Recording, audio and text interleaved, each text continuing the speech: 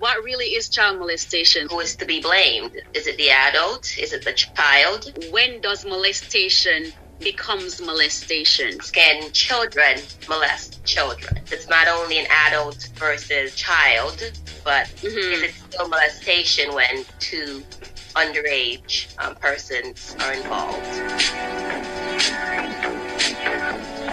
Welcome to Unbelievably Awkward with your hosts, Nikki and Ellie, where we air it all out.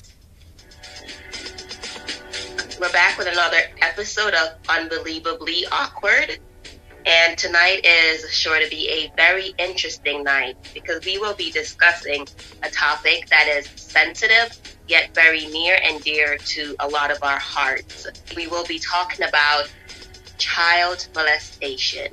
When we hear the term child molestation, we immediately run to sexual molestation, and it doesn't really have to fall in that category. Molestation is molestation because something might be degrading to one person but also consensual and the norm for another. And there's a context where the molestee will take it as being molested, but the molester doesn't know or is aware that they are molesting. Right. So we're gonna look on those aspects and see what really truly is molestation. So before we get into the meat of the topic, I do want to mention certain facts from the Crime Against Children Research Center about child molestation. So here we go. So 1 in 5 girls and 1 in 20 boys are victims of child sexual abuse.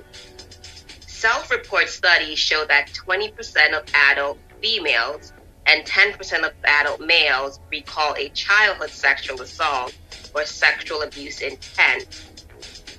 Over the course of their lifetime, 28% of youth ages 14 to 17 had been sexually victimized. The children are most vulnerable to child sexual abuse between the ages of 7 and 13.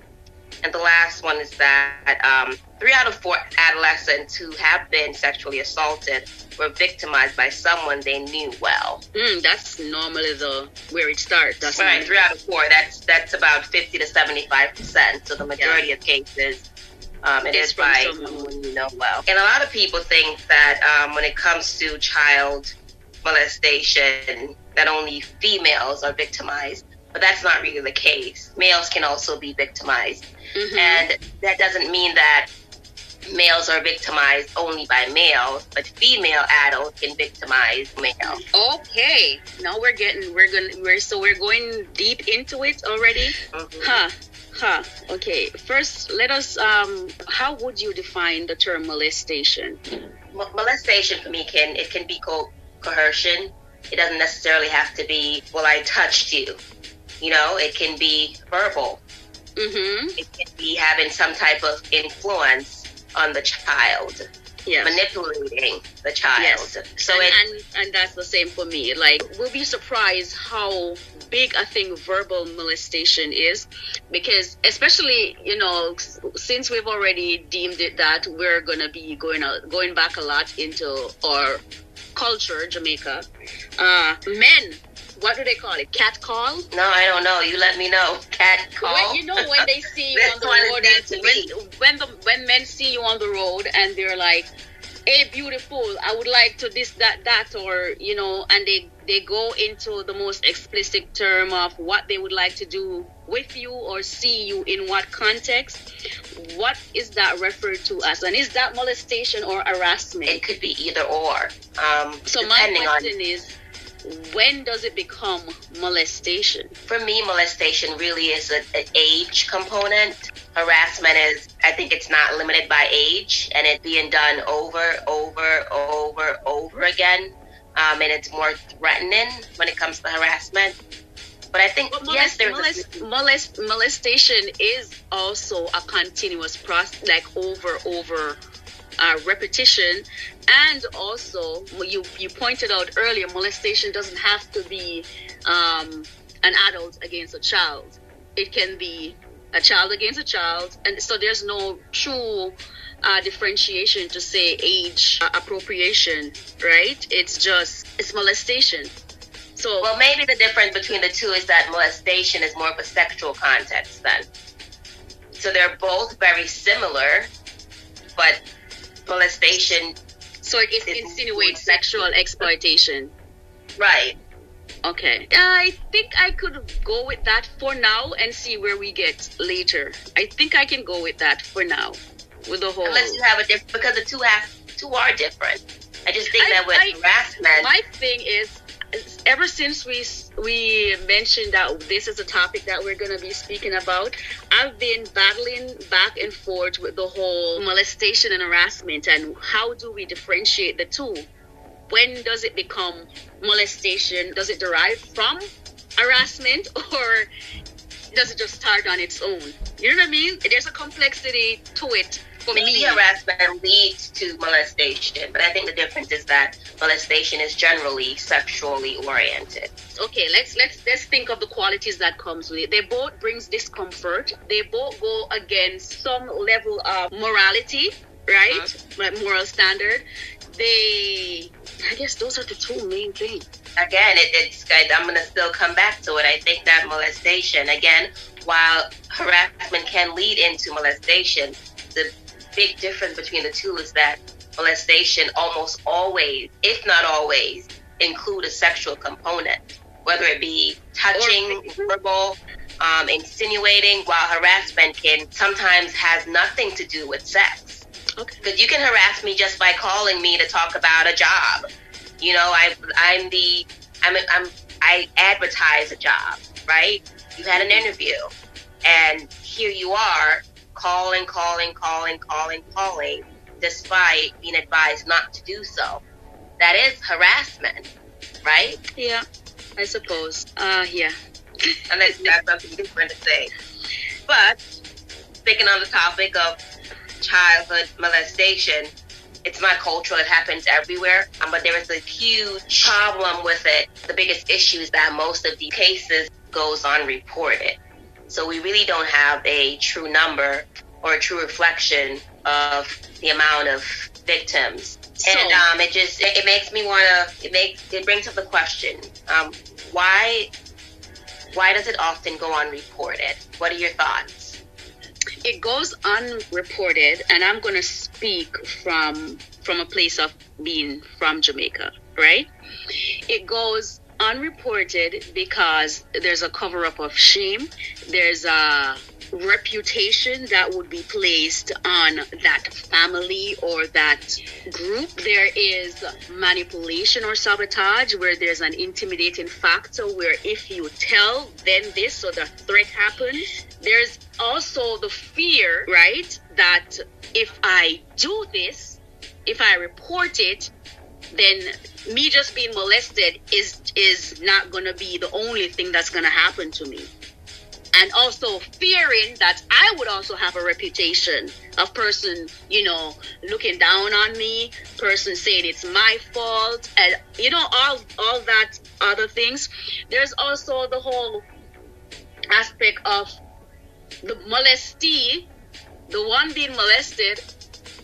Though they see it or deem it as molestation, it also comes off as a comfort. It comes off as believe it or not, a means of coping, because I'm coming from a world where no one likes me, or I don't feel loved, I feel abandoned, I feel neglected. So that kind of an issue, and being with someone, you know what I mean?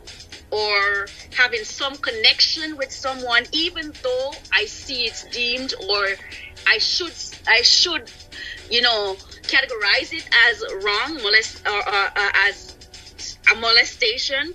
It does something as keeping me in a sense of being included. So there's a sense of inclusivity there. I know, but that would more be when it's related to like adolescence, though.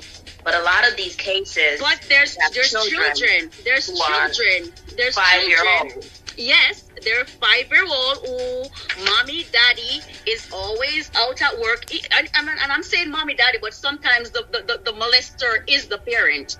So I know, but a 5-year-old would not look at. I don't believe a 5-year-old will look at being molested as some form of comfort, of fitting in.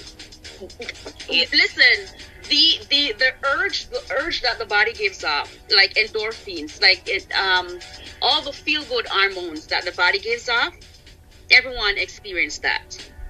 Yeah, but 5-year-olds don't even understand what's going on. A lot of 5-year-olds and that's it. They don't even understand. As far as even. So I see where you're going. So that's the sense that they don't even know. Right, a lot of them don't even know, and that's what makes them so vulnerable too. They don't understand what's going on, and I think over time they do develop that. Wait, something is wrong with this. But who do I say? And even then, when they tell, oftentimes they're being told that they're lying. Yeah. Right.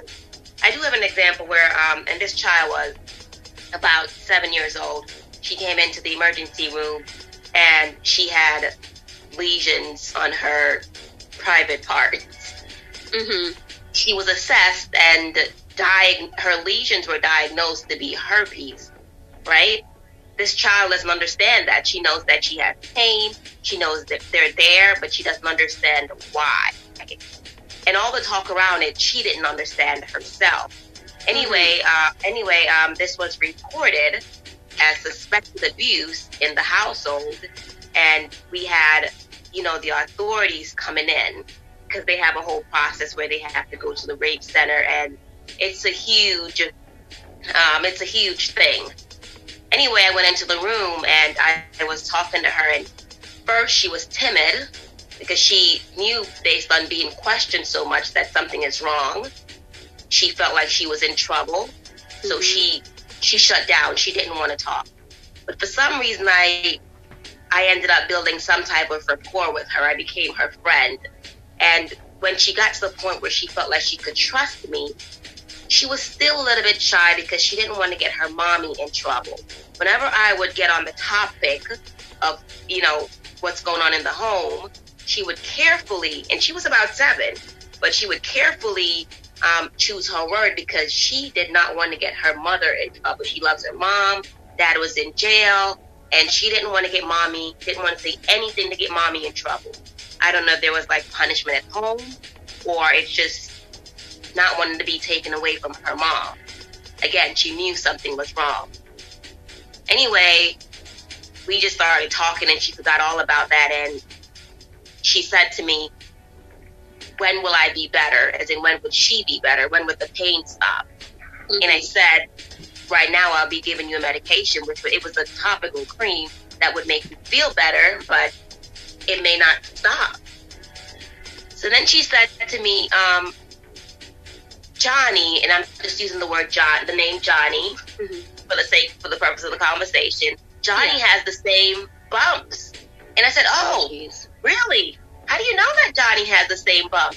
And she said, he showed it to me. And I said, he did? And I'm really like being on her level now, but we're all friends. And she said, yes, he showed it to me. And I said, who is Johnny? Is that your brother? He said, no, that's really my cousin, but not really my cousin, a guy that my mom took off the street who's been living with her. So apparently, Johnny, who has the same bump, have been messing with this child. Mm-hmm. So it's even it's someone close to, it's not a family, but it's a family friend and someone within the home. Yeah. But certainly I don't believe she felt that she was being comforted by him by any means. She was innocent. She hardly knew what was going on. Mm-hmm. I also have a scenario. And from this scenario, I'm going to speak about the impact. I had a church sister who, her mom would send her back home, right? And back home is not Jamaica. Let's say back home is Barbados. Would send her back home to, summer break. Every summer break, she sent back home to visit the family and all of that. And every summer, she knew this was wrong. She was threatened and then molested to the point of rape, right? Over and over with her stay in Barbados. And it comes to the point where she would tell her mom, Mommy, I don't want to go anymore because this and this is happening. And the mom would not believe her. The mom would say, you're just lying. Nothing is like that and all of that. And the cousin would cover up and say, no, she's lying. She's making things up. Right? This continues till the child starts to rebel. Right? She starts to go in at other person's home. She doesn't want to stay home. Right? Then it leads to her now starting to be fully drawn to pornography. Then she decided to choose a different route. I don't want to be a girl anymore, right? Because so she starts wearing guy stuff. And every time when she would go down to Barbados, she wouldn't want to bring any girly anything. And her mom would say, why? And thinking that this would, alleviate the person, prevent any form of attraction or anything that draws that individual to, want to be inclined sexually to her.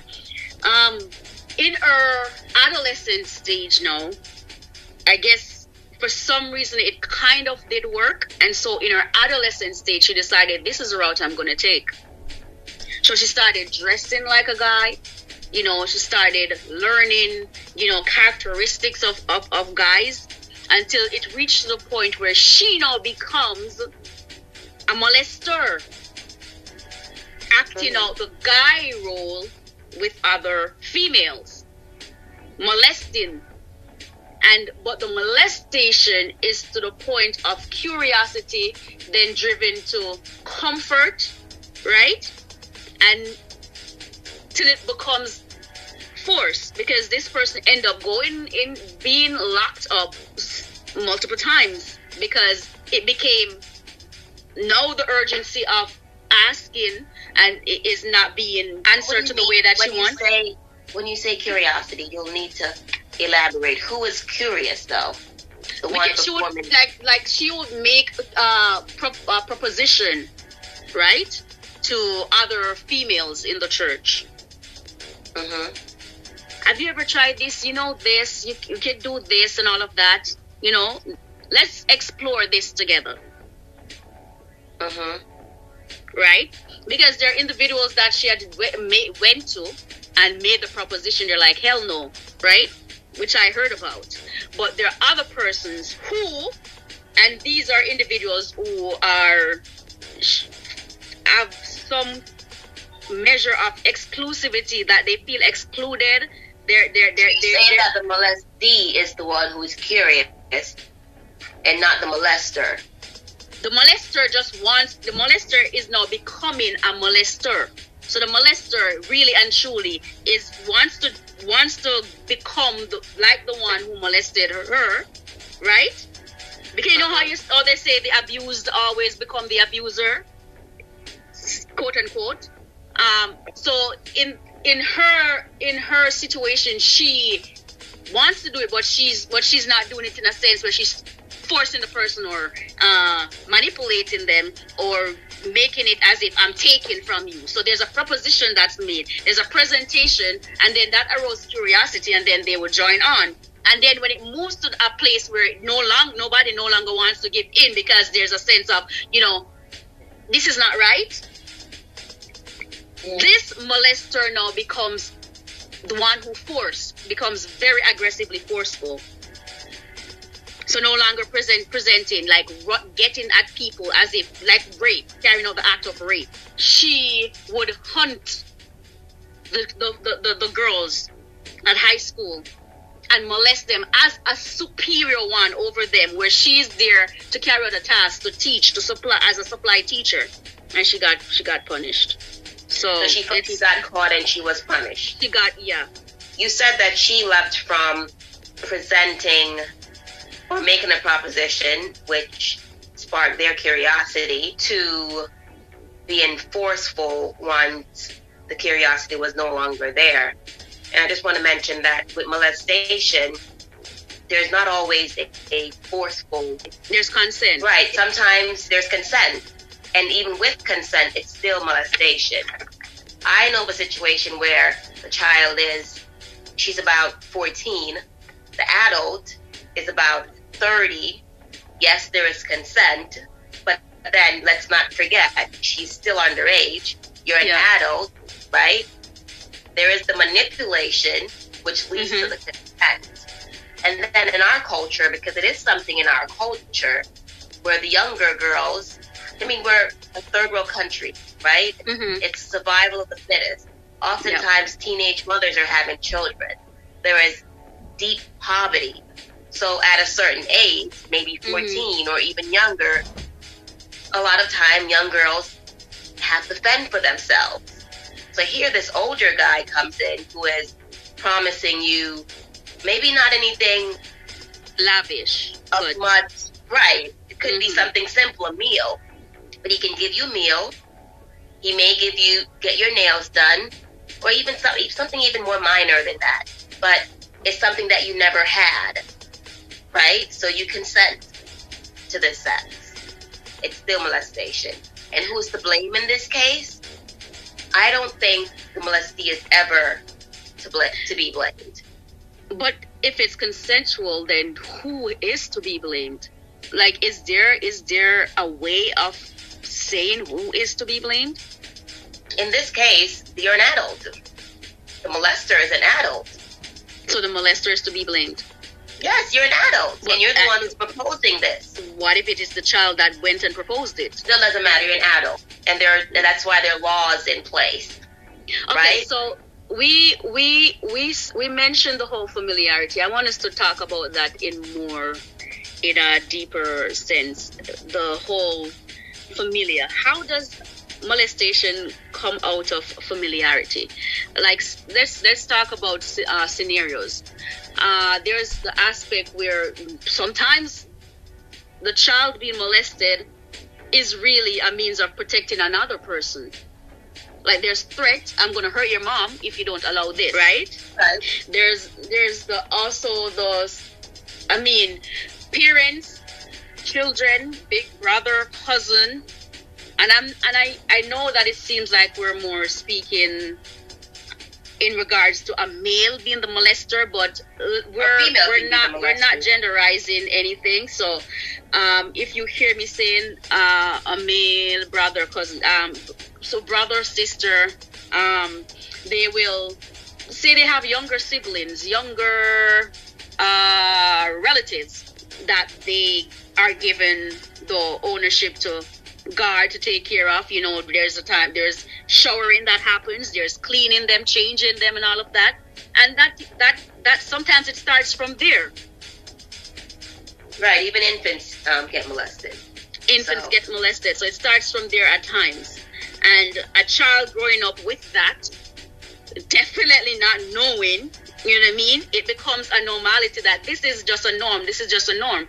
And many times these ones go out in society or grow up with a sense of, wanting or yearning for this kind of an attention. And because no one pushed to understand the why behind it, they get stigmatized, demoralized, and no one knows their story.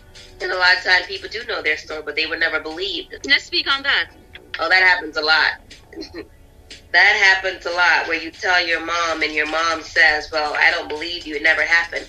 Especially if the abuser is the mom's boyfriend, right? Or someone that the mom really trusts. I mean, how many times have you seen movies where, that depict real life? Look at Dance Hall Queen. Is that the name of the movie?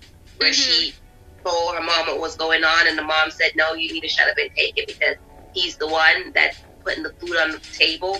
That happens in real life. I believe that happens in real life.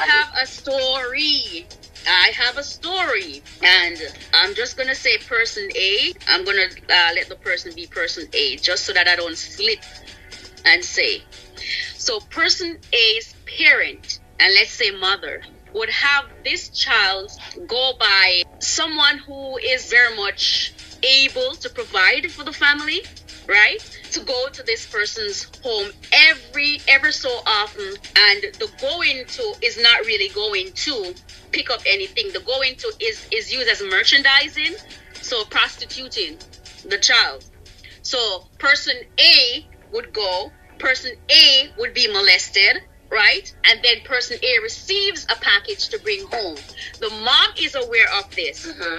The mom is aware of this, right?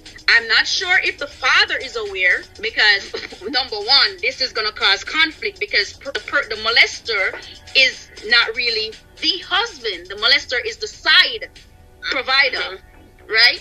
So here is this child being shipped off to be molested, literally, right? And if if person A doesn't fully carry out going to this individual, even though person A knows what's going to happen, person A has an even more dangerous thing to face.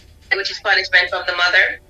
From the mother. Throw stones at her, beat at her, all of these things. Right, so the mother is molesting the child as well. And I wanted you to come out with that, because many persons believe that if once you condoned in any proportion, you know that this is it, and you push, you're part of the act, or part of the. Yeah, but she's creating the environment. You have some hand in it. Then you are the molester too. Right? Yeah, she's not. It's not that she's condoning, but she's actually creating that situation. So she's the mastermind behind it. Like, she's puppeteering it. So really and truly, you are number one. You're the number one molester. Now, how does someone grow?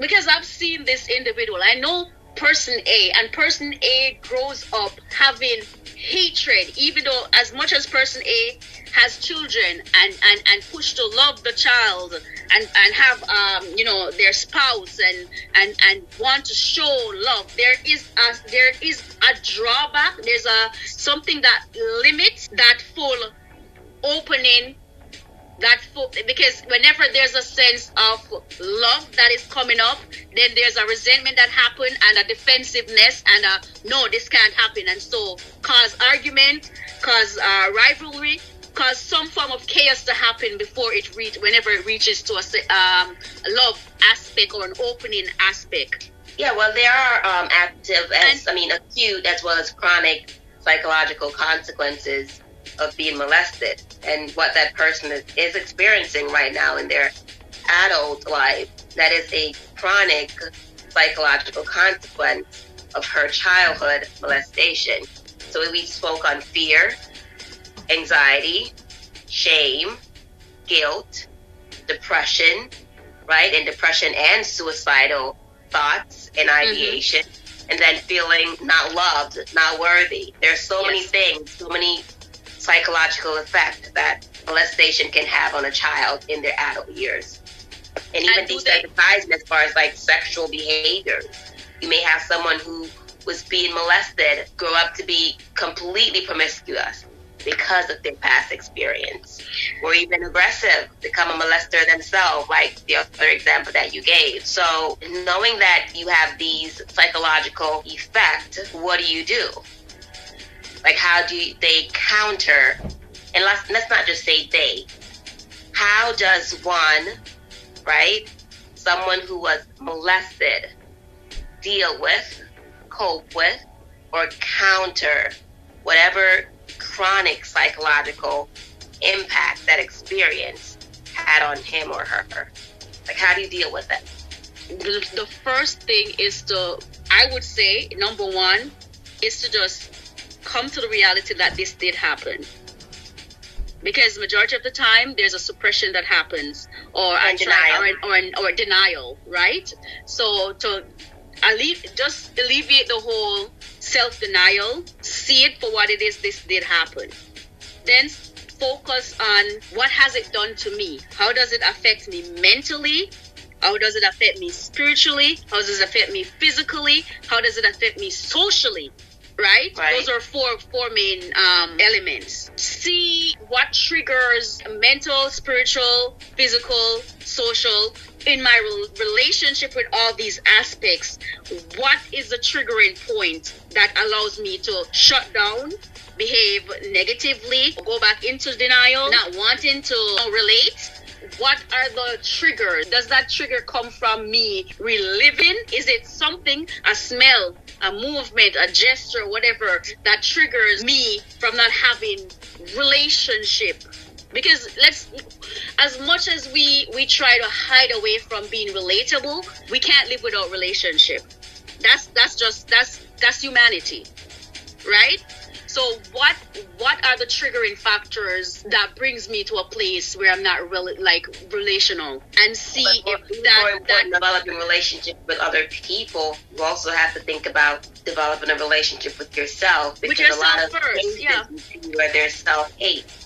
And this is the thing. So this is what relationship with others will also be a mirror effect to show us. Like, sometimes for me, if I'm having a relationship, having conversation or any form of relativity with a being, right, and some form of annoyance or anger or agitation happens, I first and foremost bring it back to me to see what is it this telling me about me. Is there something that I need to deal with me first and foremost, as opposed to pointing it out, or amplifying, this person is really irritating me, or is it telling me something? So those are really great teaching. Yeah, but that's easy for you to do because you have a sense of clarity.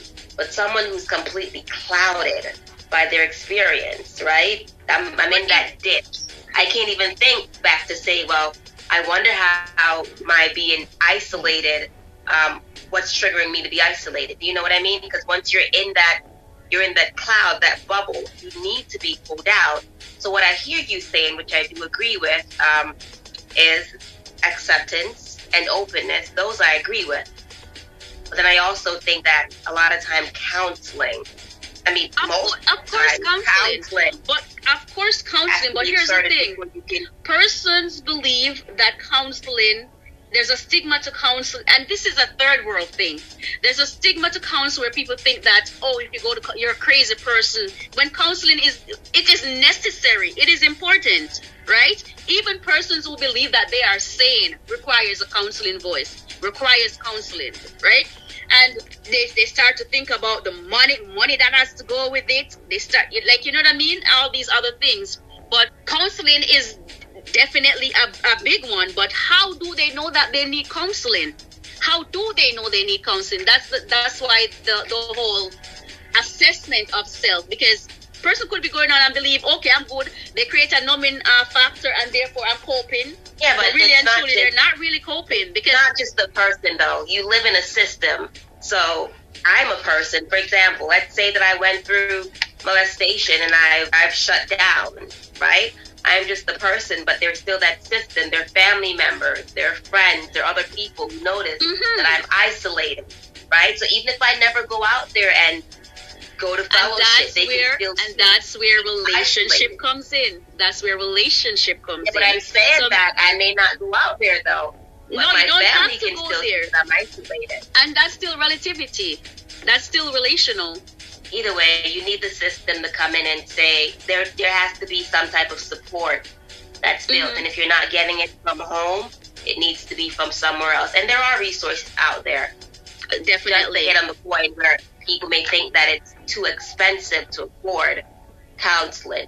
That may be the case, but there are other community resources out there. Yeah. So we're still talking about the familiarity. What would you say about, we have this thing called Dolly House, where they play Dolly House, right?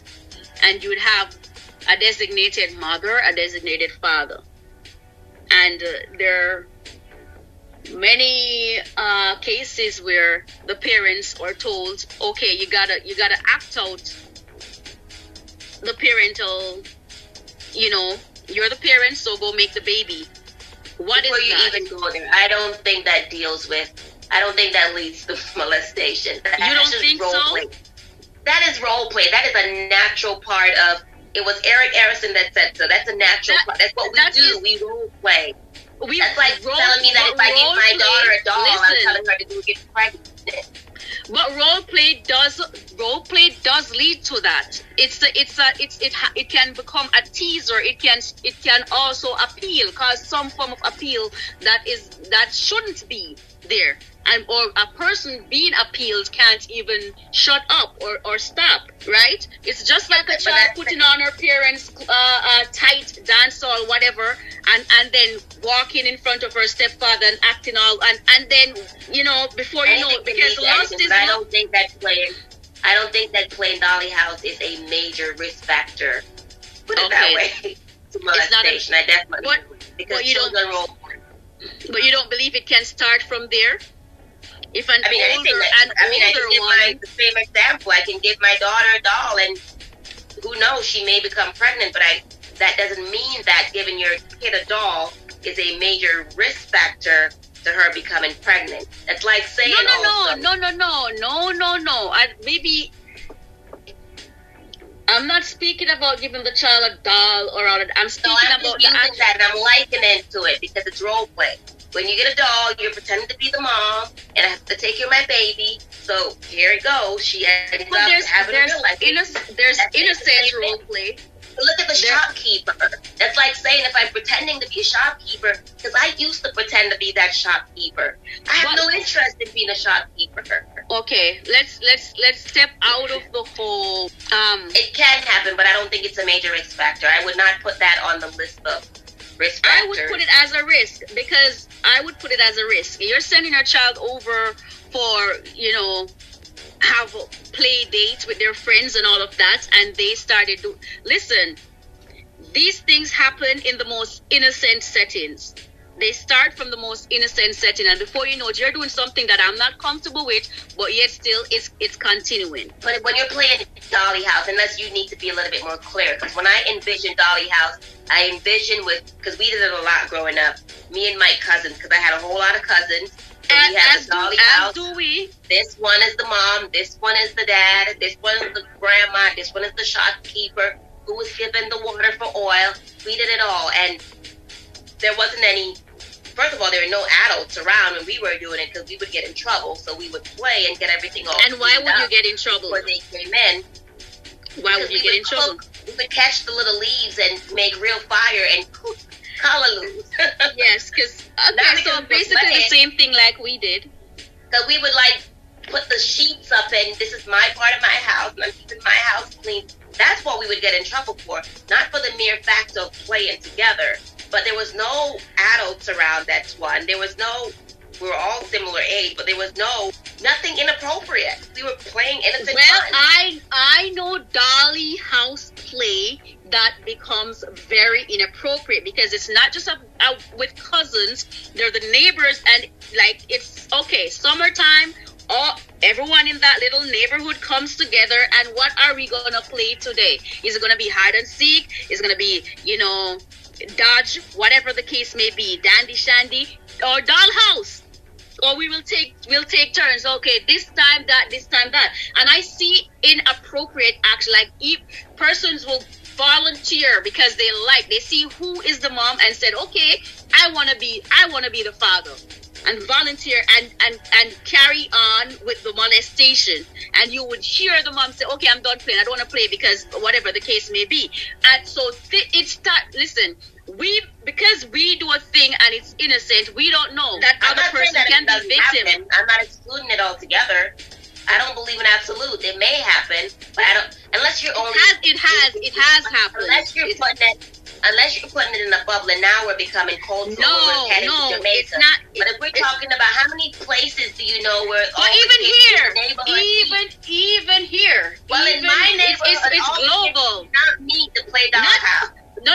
In globally, it's not about all persons meet. I gave the scenario where you go and have play dates. I can see it happening on play dates where you send your child to someone else's house and we don't do play dates like in Jamaica. Like Jamaica, it's not a play date thing. It's just, hey, we're all coming together and play. Yeah, but play dates are different from dollhouse. I would give more of a weight to play dates when it comes to familiarity, because then here I go, I send my child over to the neighbor's house, and the neighbor's husband or the neighbor's wife molests my child. Yeah, that I can. Or the child. I forgot the show, but or the child that you were sent over to play with. Right, but that's not Dolly House play dates. Yeah, I would. Dolly House is even worse because the parents are sent away. Okay, that's your house right there. I've seen it. I'm speaking from what I've seen. So it's not make up. I'm speaking from what I have seen. It can happen, but I wouldn't put it on the list. And you have the older ones who but I would not put the dolly house on the list. This is why I don't do dollhouse. And because you have the adults forcing like kiss, this, that. Adults are in dollhouse. Not the adults, like the older cousins. When I say adults, I mean like the older ones. Like if it's the younger one, that's the mom or dad, you'll have them say, okay, you play the role, kiss, that. Like, yeah, that's seen cultural. It. It's cultural. And if it's going to be cultural, then we have to say risk factor according to culture. Because not everyone do. I'm speaking more on a generalized. I'm looking at the bigger picture. If we want to talk about cultures, we can say yes. It may lead to it if we're in Jamaica and you're sending your child over to the neighbor's house, or they're playing dollhouse at the neighbor's house. But when I was growing up, everyone came to my house to play dollhouse. I wasn't going to anyone's house because my mom didn't play that. It wasn't you're going to go to someone else's house. So maybe that's, again, I'm sure it may happen. Who's to say it doesn't? But for the most part, the child is being molested by someone within the home, whether it be mom, dad, mom's boyfriend, someone that came from outside in the home, or an actual relative inside the home. That's the sense of familiarity I think they're referring to when they say that 50 to 75% of molestation happens with people that you actually know. And why is that? Because there's a trust issue. I know you, so I trust you. You're closest to me because I trust you. And therefore, anything is likely to happen. Now, the punishment. We know that there is jail or prison time, right? There may be a registry. You're registered as a child molester, depending on where you live. Some places, there's also a fine. The parents may lose the child. They may lose visitation right if they're not the primary caregiver. Yeah. Now, is that enough? Is enough being done to prevent? Some of them, depending on the reputation, like how many times they've done it, the repetition, they may be barred from certain jobs. That's true, and communities and neighborhoods. Because registered offender, you can't live within a certain distance of. That one is a good one. I like that. That I like. But when it's do your time and then go, that I am not a fan of. Because for me, I take it, and I know we've already done the whole differentiation of rape and molestation, but I push it that I say that it should receive the same punishment as rape. And even some even some rape is not even punished to the full effect that I would want it to be. But just doing your time and then, or a warning, or do some community service, go to counseling for a certain amount of time and then you're off. I don't believe in that. And there should be rehabilitation for the people involved, like the child. Yes, there should be. There should be counseling, rehabilitation. Of course, I agree with that. Definitely. I agree with that. And I have to ask you a question because of something that you said prior.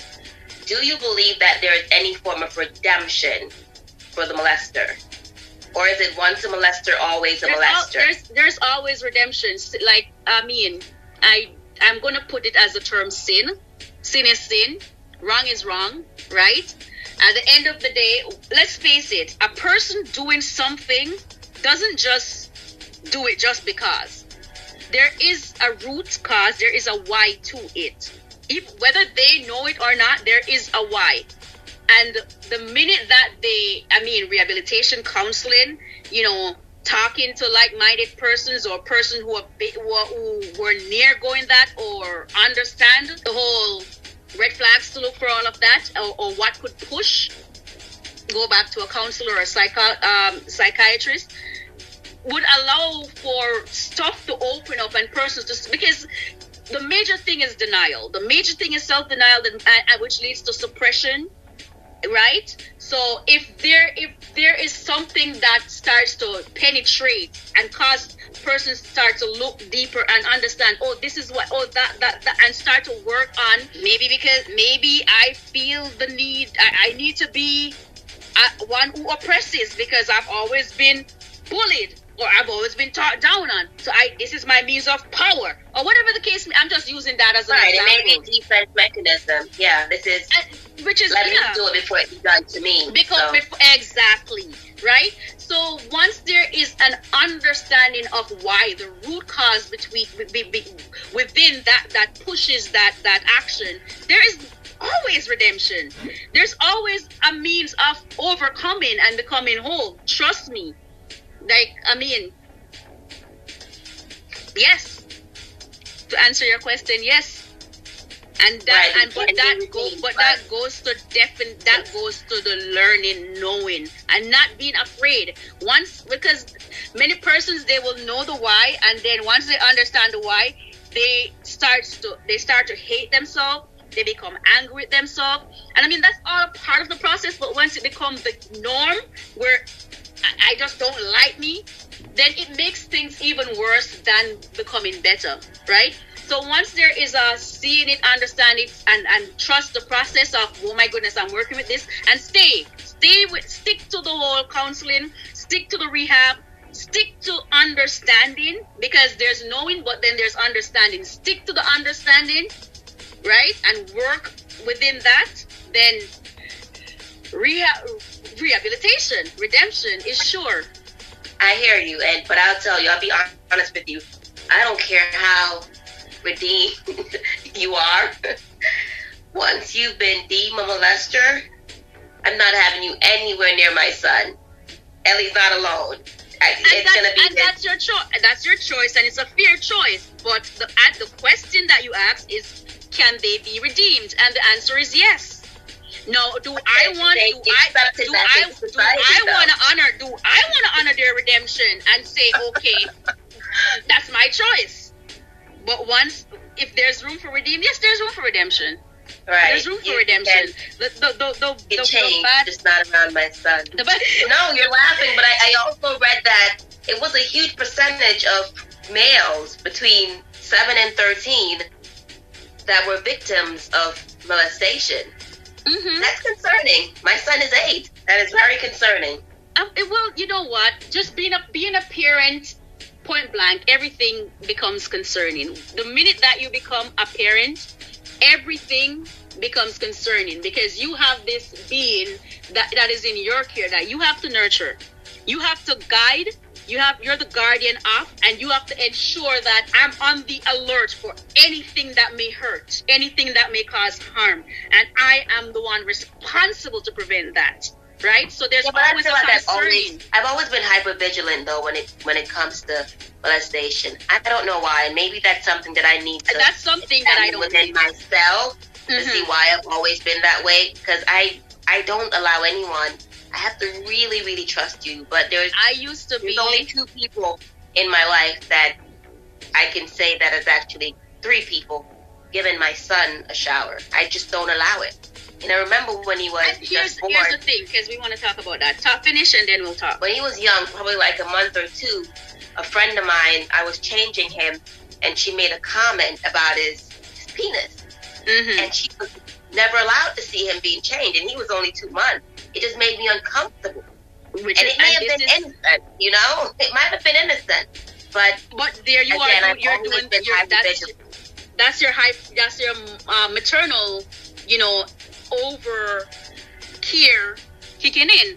And there's nothing wrong with that. There's nothing there is nothing wrong with a mother being over the top motherly. Sometimes it can be calmed down a bit, but when it comes to the whole protection of the child, I don't think there's any overbearing when it comes to that. It's from what I've seen growing up, Mm-hmm. From what I've seen, like I say, it's real. You see younger girls and these older, and again, it happens both ways. You do have female molesting males, but I was more exposed to the other way around. or it was more talked about, right? Because in our culture, the young guys don't want to say, "Oh, hey, she was touching me," because that was praised. You know, for an older woman to be touching a younger male, that was a good thing, right? Most of the times they weren't told that this is wrong. They were told that it was something to be proud of. So you weren't really hearing talks of that or complaints of that. Well, I'm so glad how I was brought up. But yeah. So no, I'm saying you were not hearing as much complaints about women touching male as you were about male touching female. And male are prompt, male are pushed, as you're saying, to do that because it's the macho thing to do. It means that, right, yeah, and even you're if a it man. happened to them where they felt molested, they wouldn't come out and say, "Hey, she molested me," because They'll be laughed at. They'll be the joke of the town. Be proud of. Yeah. Huh? No, or they'll be the joke of the town. Right. So depending on where, the location, locale will determine that. But for sure, Jamaica would be, hey, you know, she love you, you know, you're the man, that kind of a talk. So they feel, yeah. Mm-hmm. The showering. So, do you believe, like mother, it's okay. I believe it's fine for mother. I don't ask the question when it comes to mother, to whichever gender, right? To shower their child at a certain age. But a father, do you believe, at what age should a father, if ever, be allowed to be given the role? And I mean, mind you, I know their households where it's just the dad who has to raise the child. But help me with this, to phrase this the right way. Are you trying to say, is it at okay what age should for a father to bathe their child, to shower their female child, to change them, their pampers, to clean them, to wash them? At what age? I mean, if they're doing it from infant, if they do, or should they? This is a question I'm asking. Is it appropriate? That's the question. Do you think that it's appropriate? I don't even want to put any humanly or socially. Do you think it's appropriant for a father? Yeah, because I don't think that it's inappropriate. Like you said before, some men are single dad. They've been raising their kids, and there's no mom at all. So I'm a female. I'm growing. My dad showers me. They reach to, and I'm at a certain age where I start to act weird, like whenever he goes to wash my vagina, no, or whatever the case may be. Should the father take that as a hint? As, okay, now is the time for me to back away. Yeah. There should be that, right? Okay. Because when it goes beyond, and this is what I put down for molestation. Molestation is drives discomfort, makes one uncomfortable or an unease, right? So the minute that those qualities starts to be acted on or is experienced, that's a red flag. That's something to say back off, right? So yeah, but men usually stop bathing the child before they even get to the point where they can say, "Oh, I'm uncomfortable." You think so? You can hardly get them to do it when they're infants. Even mothers, certain times when that bathing is really not just to give us a good clean, because all this while we've been bathing ourselves, but it's for a test. It's for the virgin test. Now, at what age? We're gonna bathe them. We're talking about teenagers. Teenagers. Who's gonna bathe them? The moms? Yeah. 11, 12, 13, somewhere around that. Up to that age. We have the same culture, but we seem to have different experiences. 11, 12 and you would be screaming, ah! And then that would be okay. That would be yeah, you're good. Our listeners let us know from our culture if you've ever heard of anything like this. There are many persons, because I've told this story more than once. There are many persons who have experienced this. I can't even remember my mom ever bathing me. So that means she had to stop a long time ago because I can't remember. So even there's sometimes molestation happens where it's not deemed as molestation but a cautionary measure or whatever. So what? And this is why I asked the question: when is molestation deemed molestation?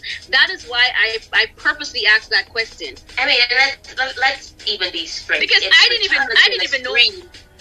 Because I didn't even know this. And it's not even bathing. Let's not even label it bathing, because if the child is there screaming, right? You're not bathing. You're testing to see if the child's virginity is intact.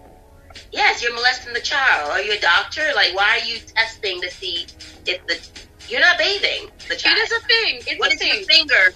It's a thing, and it's not really so much a finger, but I don't even know how to. How are you gonna test? There's a rag. Yeah, it's the finger, but not just the not the finger by itself. There's a rag washing, but push it. There's a poke. So you're 12-year-old. You have a rag, right? With your finger inserting to see if the hymen is intact.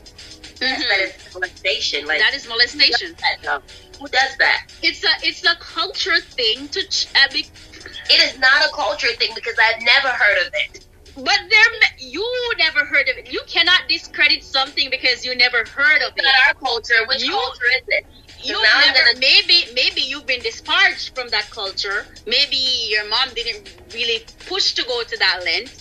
Maybe it's like, whatever the case is. I'm going to ask my mom because I don't even think my mom has ever heard of it.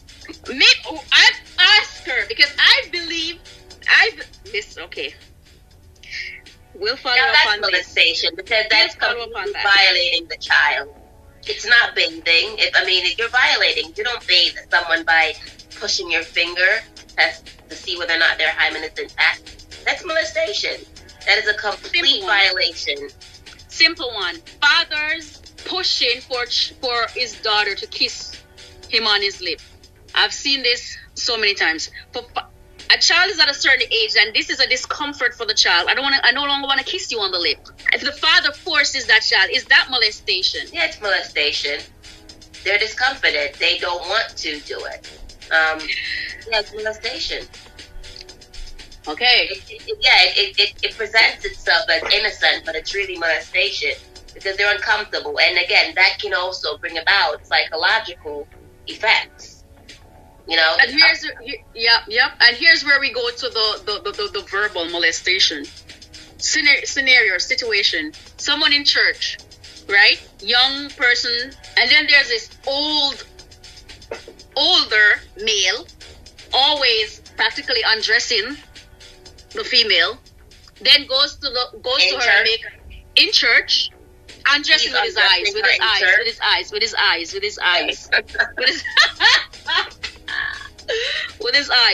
Then he goes up to her and says, "I like you, right?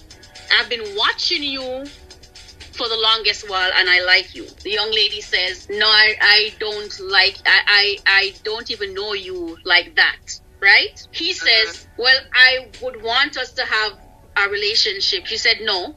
He said, "Okay, but that's fine. But if you ever want anything, feel free to come to me," right? Mm-hmm. This young lady is so discomforted, went to the youth leader. The youth leader listens, hears the scenario, and says, "Okay, this is bigger than me. I'm going to bring it to the one above me. Bring it to the one above me, who is a male."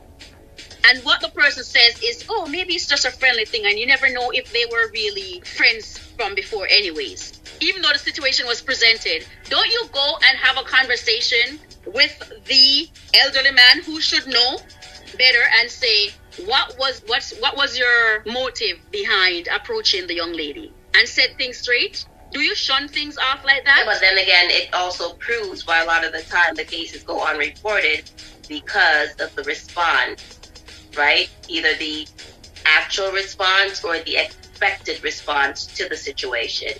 Because here she goes, right, and report this someone who she believes is in leadership, and instead of actually going to the person or validating how she hearing felt. the side of the story. Yeah, exactly. He pretty much Shied away. it down. Here's another situation. You know how, well, you probably didn't, but we have to shower outside, right? Sometimes we shower outside. I showered outside. And you would, not when I started having buds, but I showered outside. Well, okay. Well, I shower outside, even up to that point. And you have the neighbor, because the neighbor has